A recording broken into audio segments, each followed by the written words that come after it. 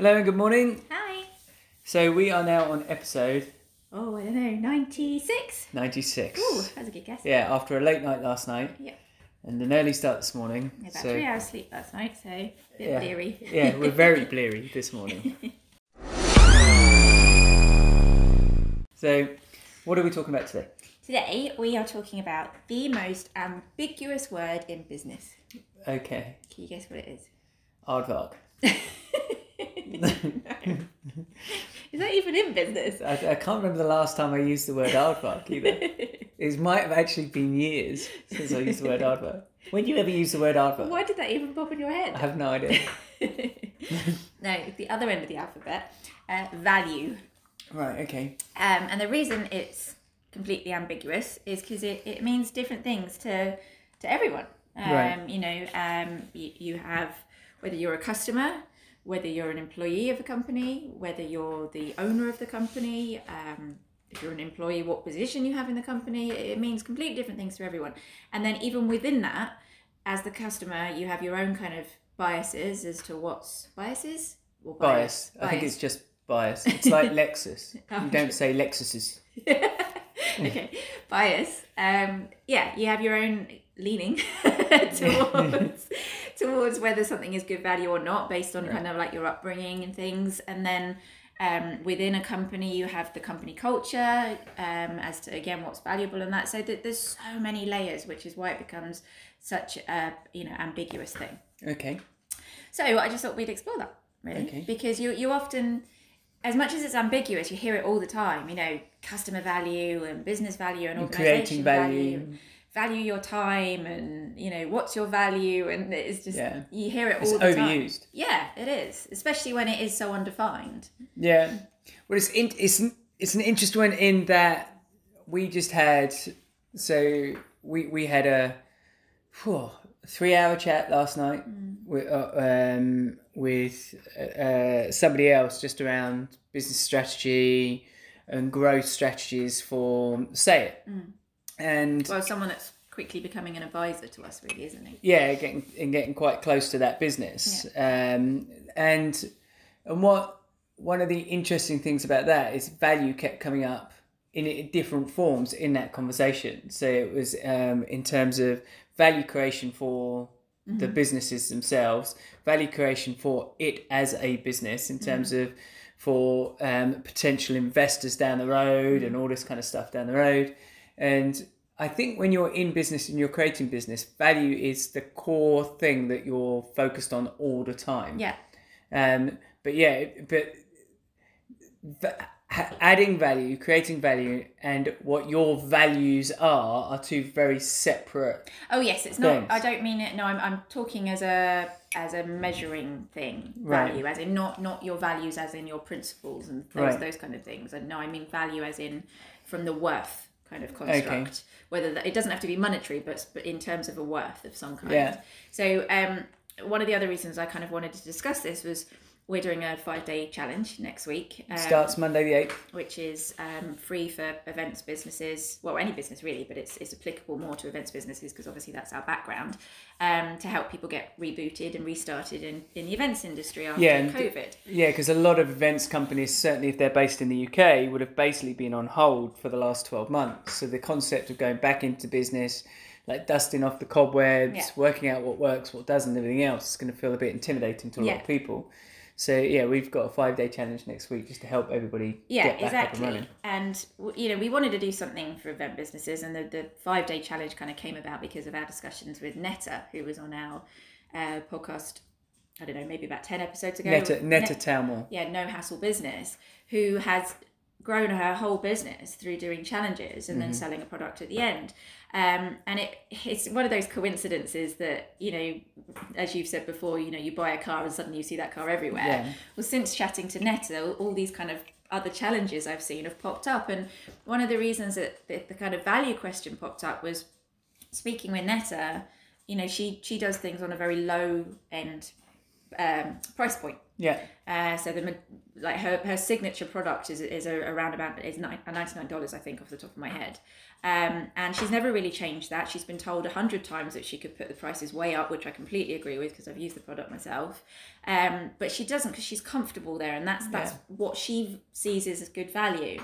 On the other end of the scale, I was talking with somebody yesterday who's planning on doing a 5-day challenge, and their product at the end of it is knocking on the door of $2,000, which is obviously a huge difference. And so it just suddenly occurred to me, these people are doing exactly the same thing. They're doing a 5-day challenge. Yeah. Yet they've got two very, very, very different outcomes.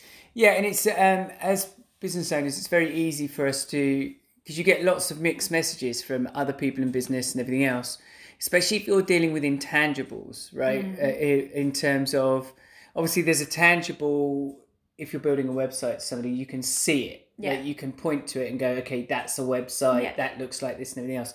But its influence or its potential influence on your business and what it's going to do for your business is the intangible. It's not, it's because there's a lot more other things that have to happen once the website's in play to do that, right? So, well, and also what's happened before, because for example, our software developers, as all software developers, are eye-wateringly expensive when you ask them to do something, as is a lawyer, as is an accountant. But that's because these people well, software developers are definitely up there with lawyer costs. Yeah. But they've spent, best part of a decade for most of them working on that knowledge, building that knowledge. And you said the same thing to me the other day with a quote that we were doing for somebody that I was getting, because of my money hang-ups that I've talked about before, but I was getting like, I don't know if we should do that because we're not actually doing that much for that result. And you were like, well, what about the last 6 months that we've put in and all the money and the time that enables and the effort? that to happen? Exactly. Well, it's that analogy, isn't it? It's that there's that story, isn't there, of the hammer. No, it's not a hammer. I think it's a screw. People are like, what the hell are you guys talking about? You're talking about the guy in the boat. Is it a guy on a boat? It's probably a load of... You tell your story and I'll tell my story. I can vaguely remember it, so I'm probably completely misremembering it. But fundamentally, it's like an engineering thing. Yeah. And they had a problem with the machine. And so they called this guy over and he comes along and he just walks up to the machine and he just literally just turns a screw. And then the machine runs fine, and he hands the guy over a bill for like 10 grand or whatever it is, and the guy's like, "What? Hang on, you were here for 2 seconds," and he was like, "You're not paying for the turning the screw. You're paying for knowing which screw to turn." Yeah, and that's what all my decades of experience has identified. See, mine's slightly different. Mine was a boat, right? And there was something to do with the engine, right? And this guy comes along with a hammer. And he just kind of looks around and then he just taps once in the spot and everything works. And then again, he asks for, I think it's at 10,000 or so, that bit's the same. And the guy's like, you only just tapped a hammer, and he writes on the back of the invoice. It's the same principle. He writes it on the it's invoice. Like £1 or whatever the currency is for tapping. Yeah, that's it. Yeah. 999 for knowing where to tap. Yeah, exactly. Yeah. So obviously people have written lots of books and they've gone, I'm going to create my version of it. So it sounds like I was the creator of that story. But yeah, I think that's what you've got to be careful in that you can overinflate your value. Yeah. Like what value you think you're bringing to the table because you think, well, I'm worth this and everything else. And so fundamentally you price, we see a lot of coaches do this. You see, and actually it's worse than that. We see a lot of coaches that teach coaches. Yeah. Coaches that teach people how to coach. Yeah. And they're like, come do my course and I'll teach you how to sell courses. And I'll teach you how to price way higher and charge thousands for Adam this time. had a really good analogy with that. I heard him say recently, it was sharpening the axe to cut down the tree to make more axes to cut down more trees. Yes, exactly. and it's a type of, there's definitely a business phenomenon out there, which we've actually talked about in previous episodes about coaches teaching coaches teaching coaches teaching coaches. And it feels almost pyramid-y, doesn't it?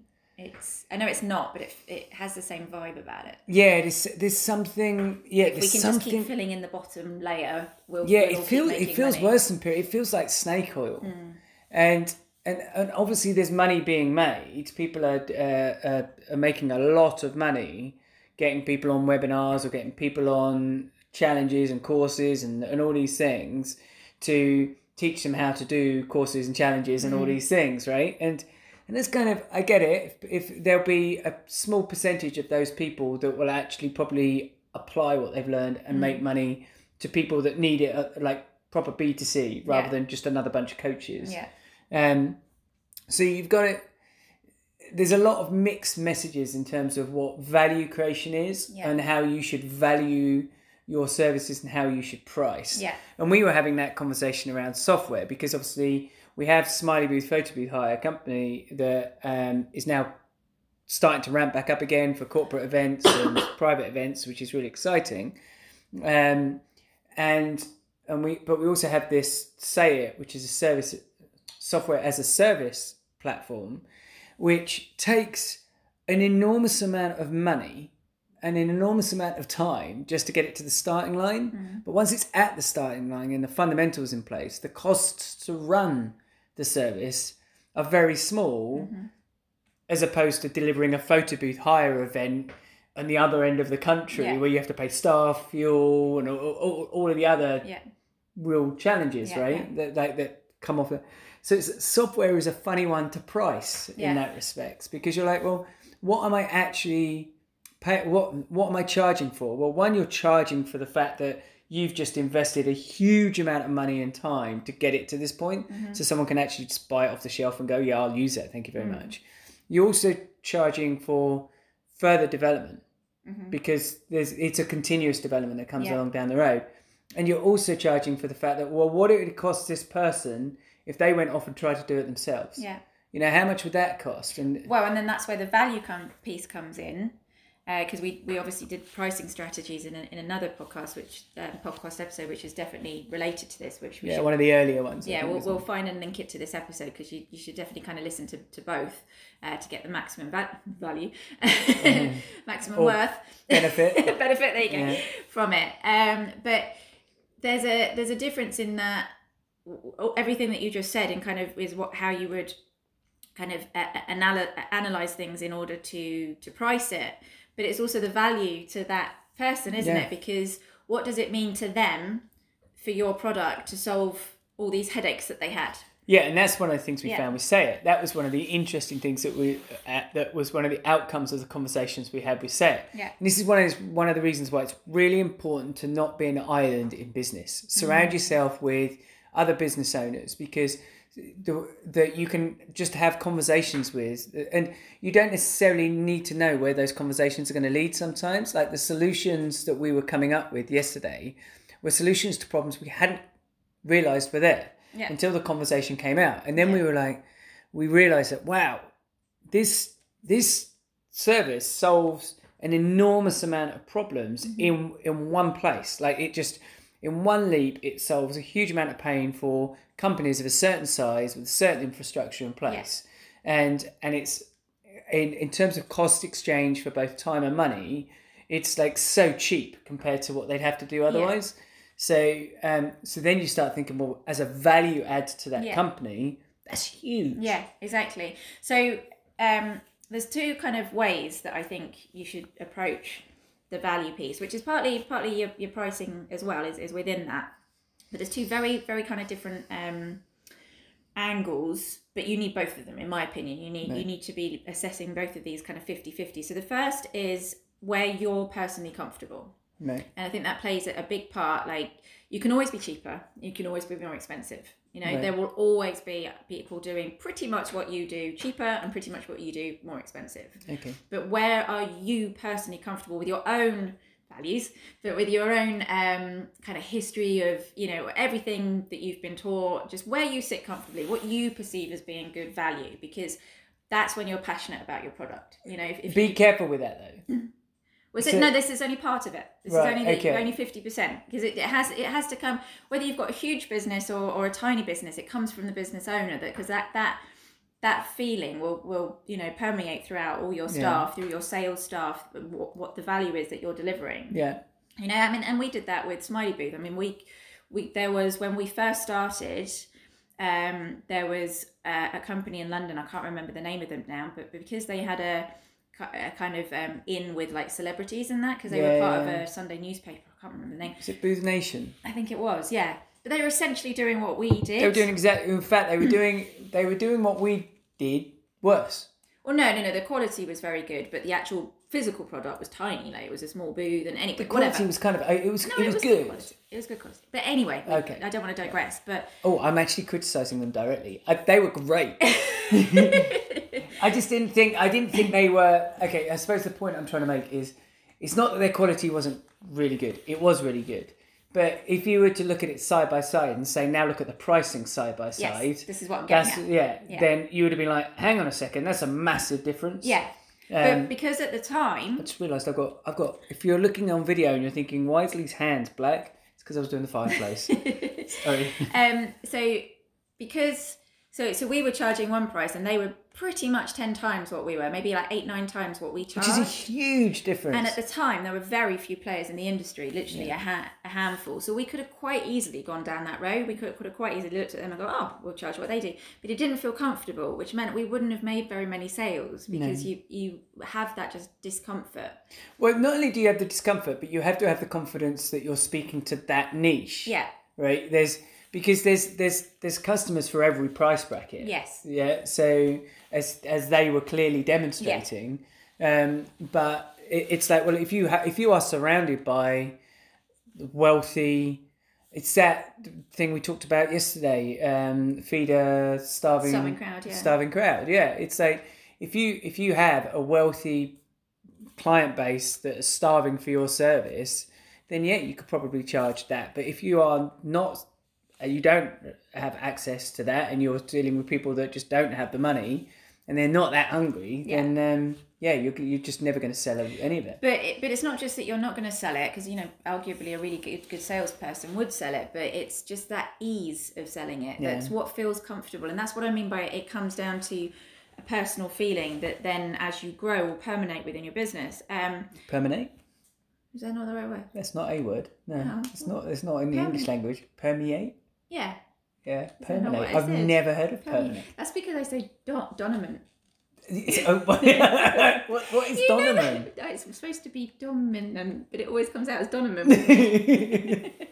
I've never heard of dominant. Yeah, I know, it's not a word, but that's I've never heard you say dominant. That's because I don't... You say it really quick and everyone misses here. No, I just refuse to say the word, because I've always had a problem with it. Well, you haven't said having to for ages.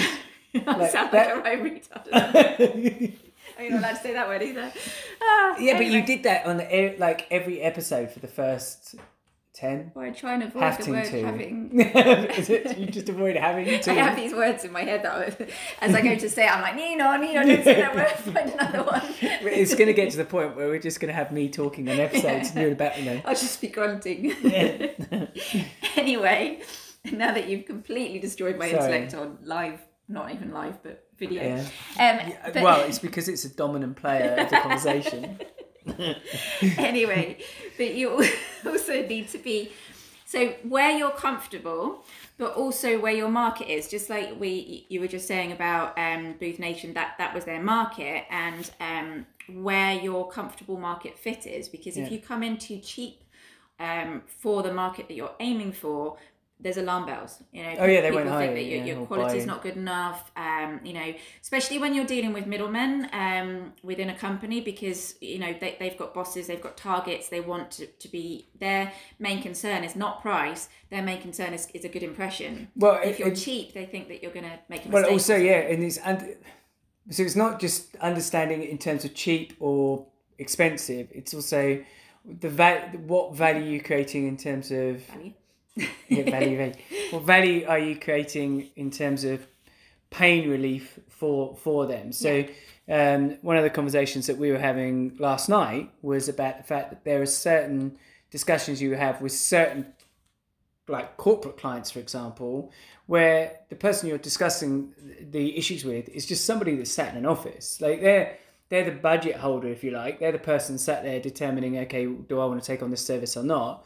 But fundamentally, if they spend 50 quid or £50,000 on you, they still get paid the same at the end of the month. They still get paid it's not the consequence is not the same as when you're doing B2C and you're going to an individual and you're saying, I want you to hire my photo booth for 50 grand. It's like, well, Jesus Christ, well, I can't afford that. Like it's a different type of conversation. So provided that your service or product meets all the needs that company fits, the pricing is a secondary conversation. Yeah, well, in some cases they need to be spending their budget as well. Otherwise they get budget cuts. Yeah. So, I mean, I worked for somebody that was part of got some kind of government funding. I can't remember exactly what it was now, but each year they had to put in their spending in order to get government funds. Yeah.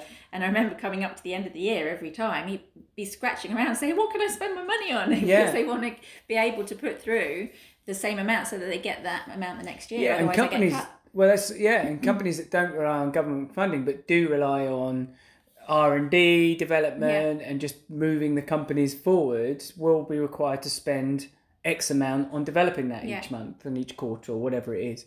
So I think the mistake we make when we're in small, like micro, small and medium-sized businesses is because we're in those constant one-to-one exchanges a lot of the time, we forget that actually when you're dealing with bigger players...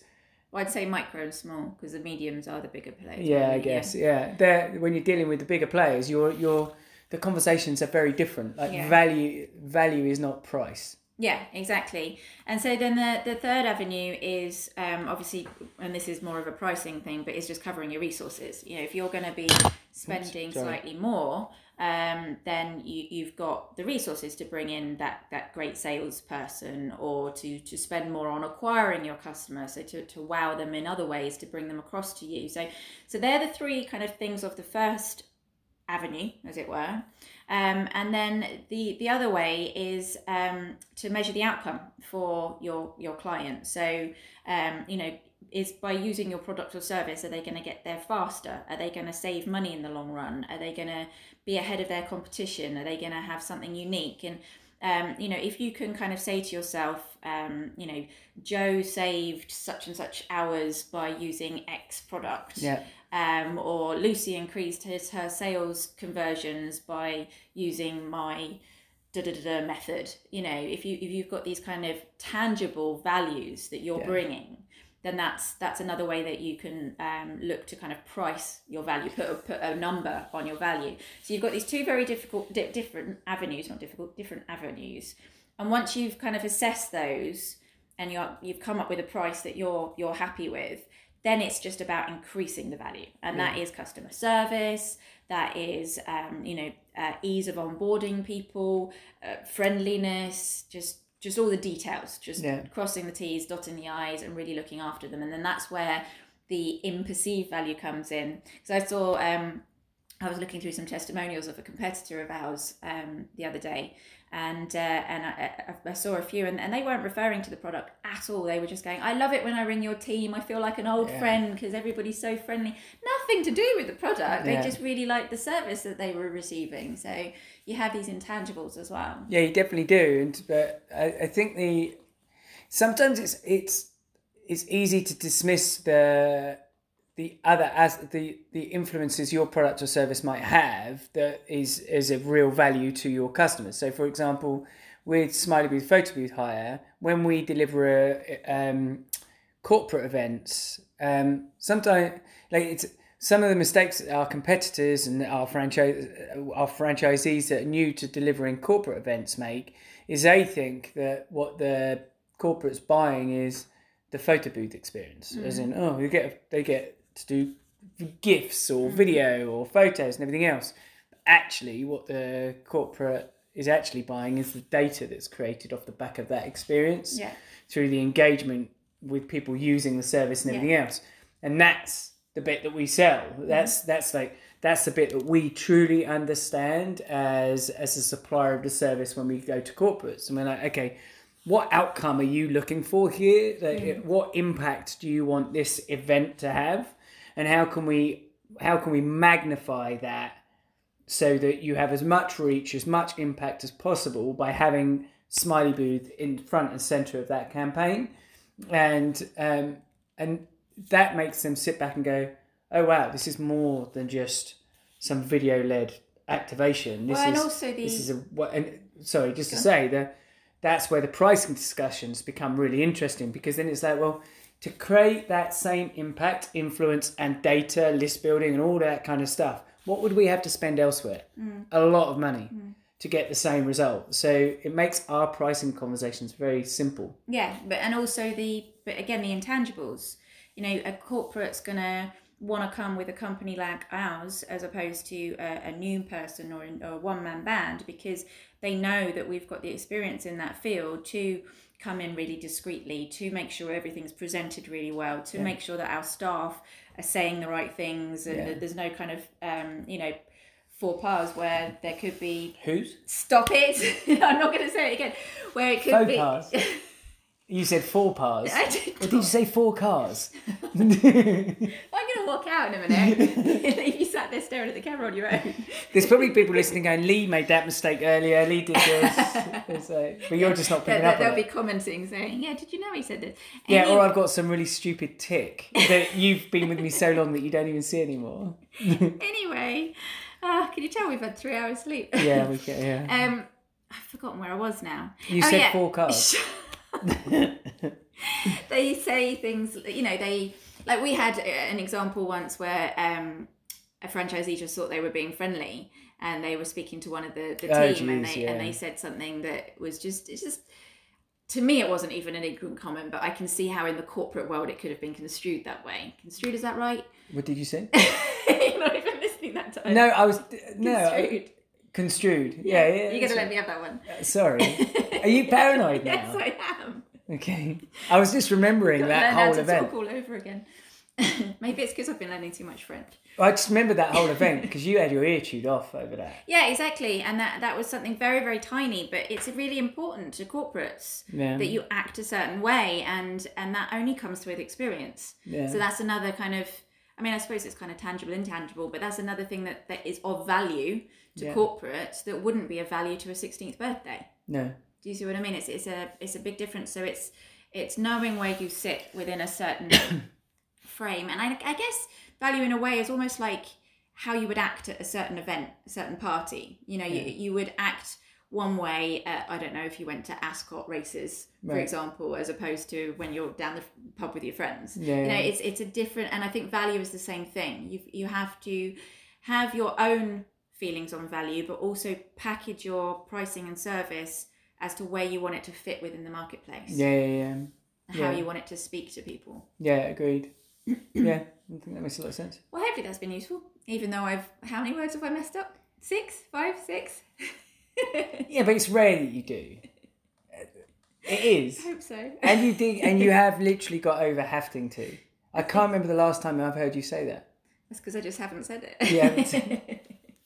Go on, say it. Having to. Yeah, see, it's done. Apart from I went croaky. Yeah. Cool. Okay, that was values. Yes, the most ambiguous word in business. It is, yeah. It's going to be the title of the podcast. I like that one. Yeah, we should. Yeah. Okay, that was episode 96. Have a good day. Bye.